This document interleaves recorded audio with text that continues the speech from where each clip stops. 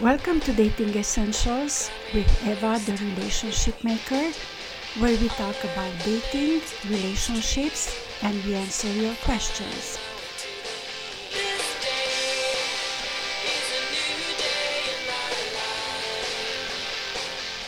Yes, as Kim Bingham is saying, this is a new day in your life, and every day is a new day in your life.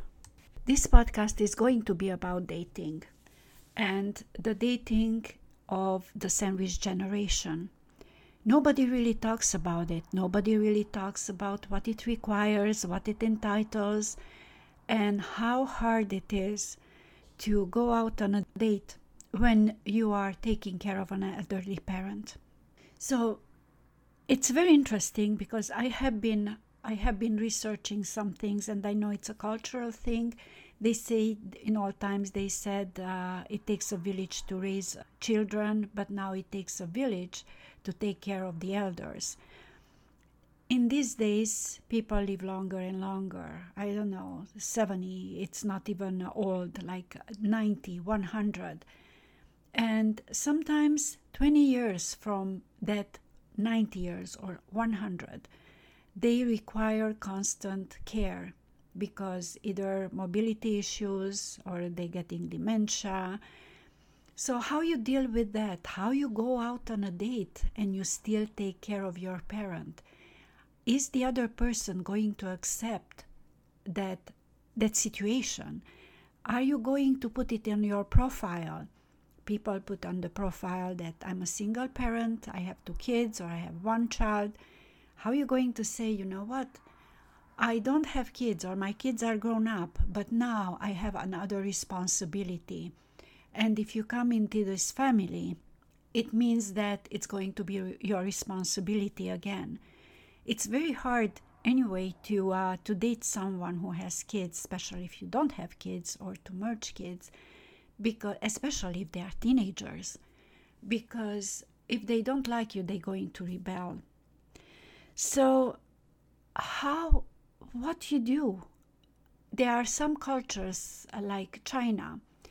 When the kids are young, the parents give a lot for their child's education in order for them to take care of them when they are become old. So the parents support the kids, and after it's the child obligation to support the parent. In India, I was reading about this, and it was very interesting. In 2007, they brought in a law, and it's called the Maintenance and Welfare of Parents and Senior Citizens. It means that if somebody reached to be 60, the child is obliged to take care of them. In Western world, we have the government, which is doing a pretty good job, and we have many assisted and unassisted homes for seniors. And it's easier, especially if they decide at certain age that they're going to go in those homes and they are not going to burden their kids. People raise kids. Now, when almost they are ready to breathe and be able to be independent and do whatever they want and realize their dreams, now there is a parent to take care of. I don't know. I would like to start a discussion. I would like to know how you manage. Do you have a support system? I know people who have parents, and they have been dedicated the past 15 years. And he's a man who is taking care of both of the parents. I know another friend who just placed her mother in an assisted living home because she has dementia and she started to be violent. But she dedicated 10 years to take care of her mother. And at this point, she's like, I haven't dated in 10 years, more than 10 years. I don't even know what to do. I don't even know how to go out. I don't even know what is out there because I was so involved in working. Finally, my kids are grown up, and I have been taking care of my mother. And I am in the same situation. I have a mother, and she had been living with me for the past almost 10 years, but not just me. I'm very fortunate because I have my sister. So we figured out a way for both of us to stay sane, that half of the time of the month she's with her, half of the time of the month she's with me. Basically, our life revolves around her, our decisions, if we want to go for a vacation, or if I want to stay out maybe and visit friends. There is always somebody who has to be around. It wasn't like this only the past 2-3 years. It's worse. So thinking about dating, it's not even in my vocabulary at this point. And the difference, I'm working from home, so 2 weeks I'm very productive, and 2 weeks I'm just like, I'm dragging my foot. She works outside, so it's easier. When she comes home, okay, she's tired, but she had been away for a while, so she had the chance to recharge. But what about those people who don't have a support system, who are always home with the parent and the parent doesn't move? How you handle that? How you recharge your energies? How you get that positivity back? And yes, how you go on a date? Can you go out in the evening and have a good time without thinking what's going on at home? Can you detach of that? What if the other person is in the same situation?